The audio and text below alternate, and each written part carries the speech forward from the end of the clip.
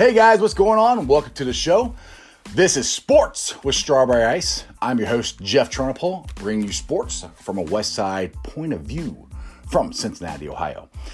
All right, the rundown. If you saw the Facebook page, I did it earlier.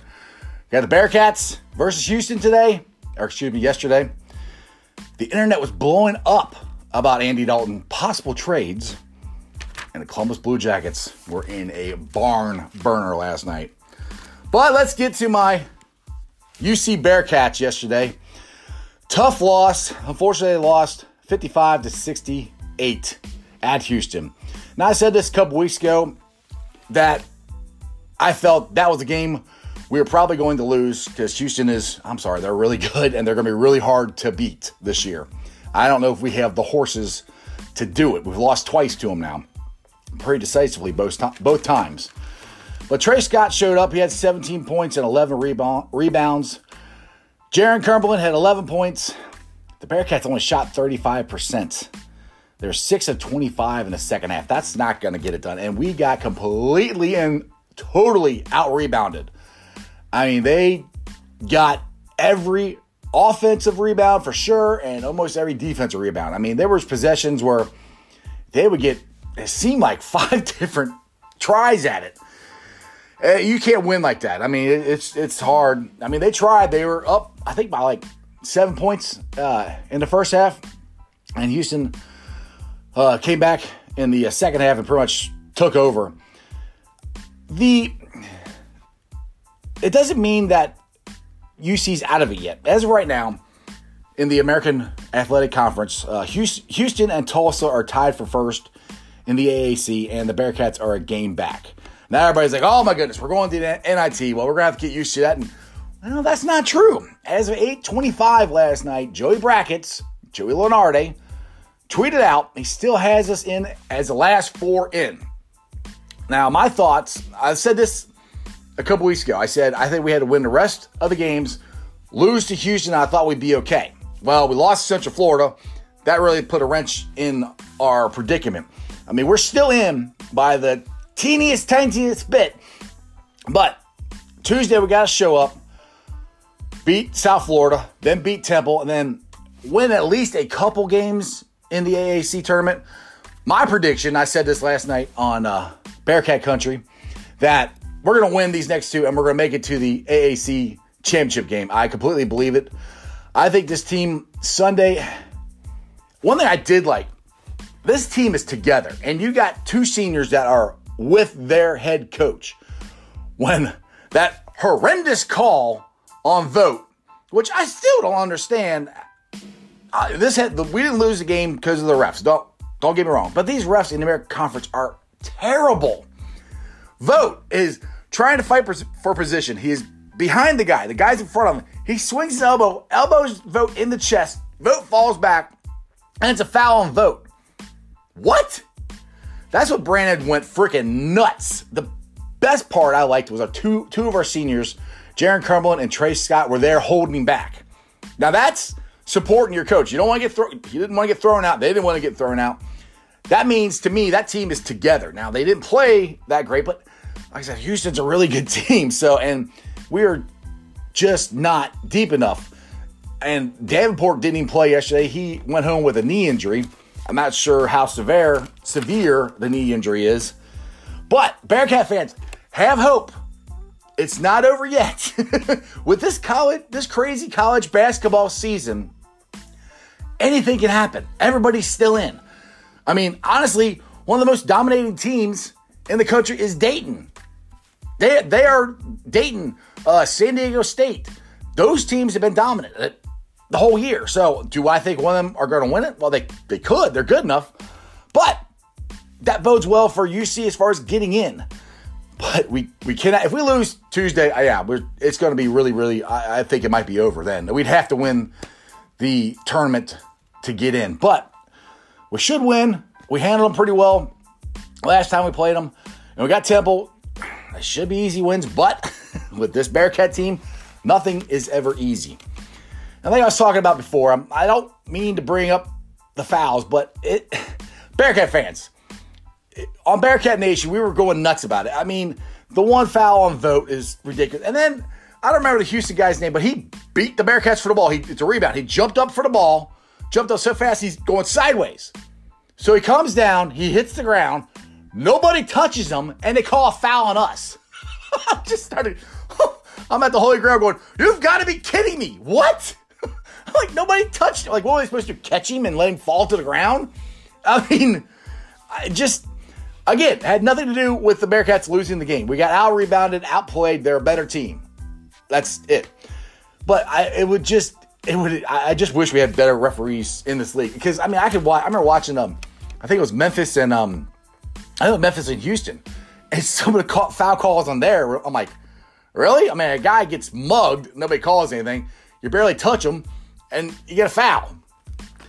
I don't know. And one thing, Jaron Cumberland, Mo Egger had wrote an article for The Athletic. I posted it on Sports Strawberry Ice and on Bearcat Country that he thinks Jaron Cumberland could be the best Bearcat of the century. And somebody said, oh, how you forget about Steve Logan. And I thought about that. And one thing that Steve Logan does that Jaron doesn't. Jaron is he's a great passer. He either shoots three-pointers or it seems like he drives to the net. He doesn't have a middle game. I mean, there's so many times, because everybody knows when he gets ahead of steam, he's going to that net. He's going to the rim. And these guys are getting in front of him, and they're starting to get charging calls on him. Jaron, stop. Shoot a jumper. That's what Steve Logan would do all the time.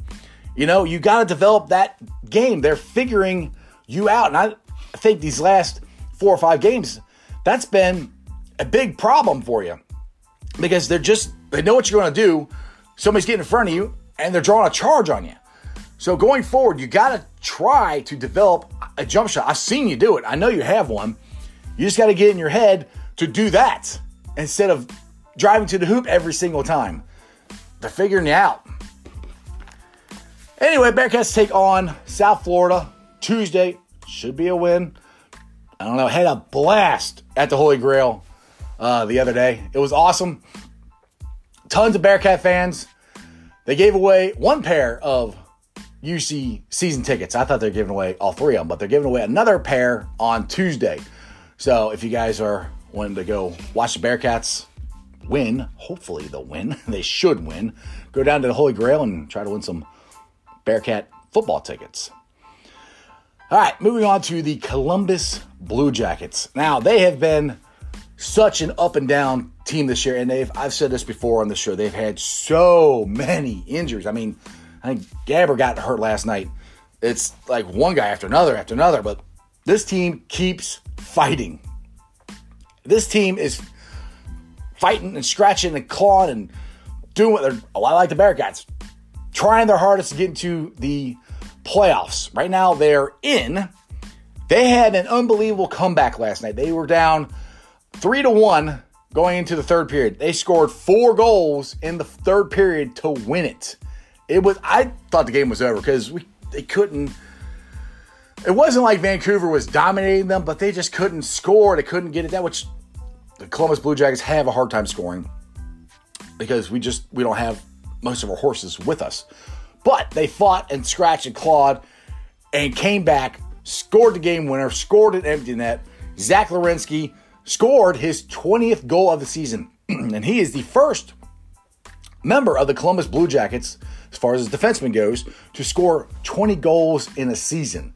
So congratulations to Zach.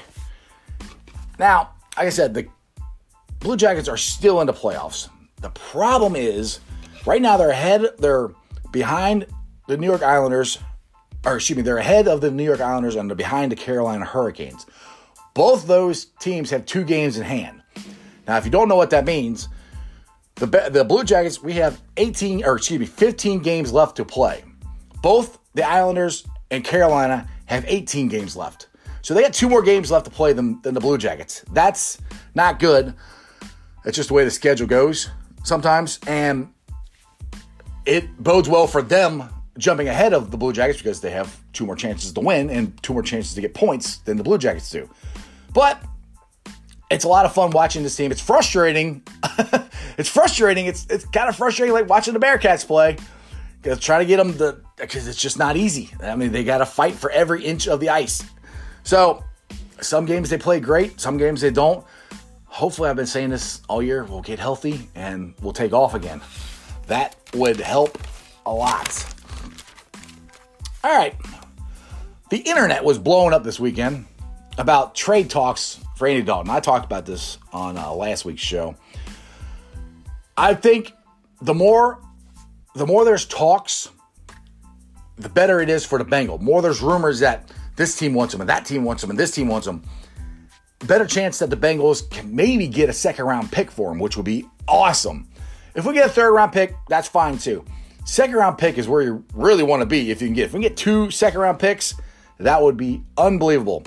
I mean, a lot of the talks I've heard is the Bears, the Patriots, and Indy. Now, the Patriots, if Tom Brady happens to leave, which people are saying he's going to, which I didn't think he would. I don't really know why he would, but, well, I think to prove that he can do it without Bill Belichick, but, we'll see. But if he does leave, I really do think Bill Belichick will be calling up Duke Tobin and trying to make a trade for Andy Dalton.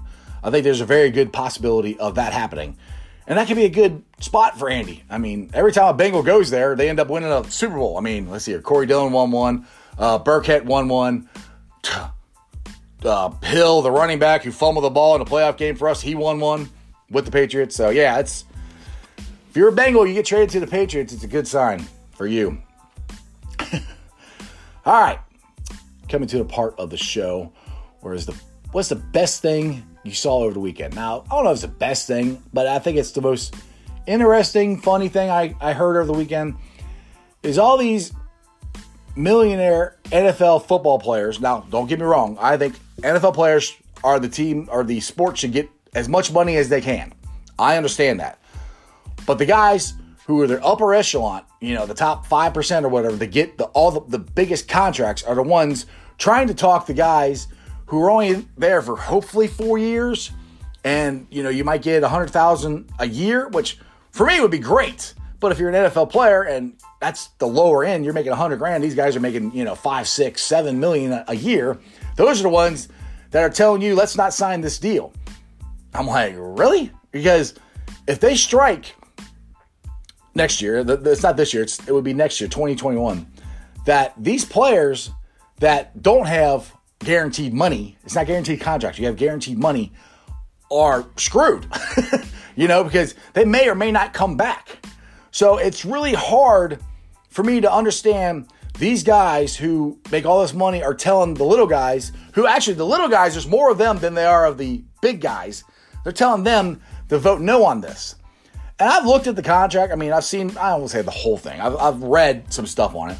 It doesn't look like a bad deal. I mean, I don't think the NFL players are ever going to stick together to get health care, to get insurance past, so many years, lifetime insurance. I don't think they're ever going to stick together to do that because the owners will just lock them out or let them go on strike and let them stay out there. And eventually NFL players are going to break like they did in 1987. So that's where I'm like, I just think it's funny. These guys, the Pouncey brothers came out and said, well, we'll give you some of our money. Blah, blah. Okay. Well, there's only 2 of you guys. There's, 300, 400 guys that you're talking to. You're going to give them all of your money? I mean, to help them out, to help their family out? I don't know. That doesn't make it. I understand what they're saying. They want a better contract, but I think you got a pretty good one now. Anyway, that's the most, interesting thing I saw over the weekend. All right, I got a couple of pages for you to check out here. Facebook groups I like. Bearcat Country, Bengals Nation, Reds Country. I, myself, am up to 144 subscribers on the YouTube channel. That is great. Keep it up, guys. And as always, Sports with Strawberry Ice is presented by T Properties. T Properties, quality housing for quality people. Check out T Properties' website at www.tpropertiesllc.com for all your rental property needs and your rental needs. All right, big game for the Bearcats. I mean, every game is a big game. I know I keep saying big game. You lost. We cannot lose. We really can't lose these last 2. We got to win them. We should. We'll find out. Like, subscribe, share. Message me on Twitter, Facebook, Instagram, all under Sports with Strawberry Ice. The Twitter handle is Jeff A. Trennepohl, Trennepohl. That's just sports, baby. See ya.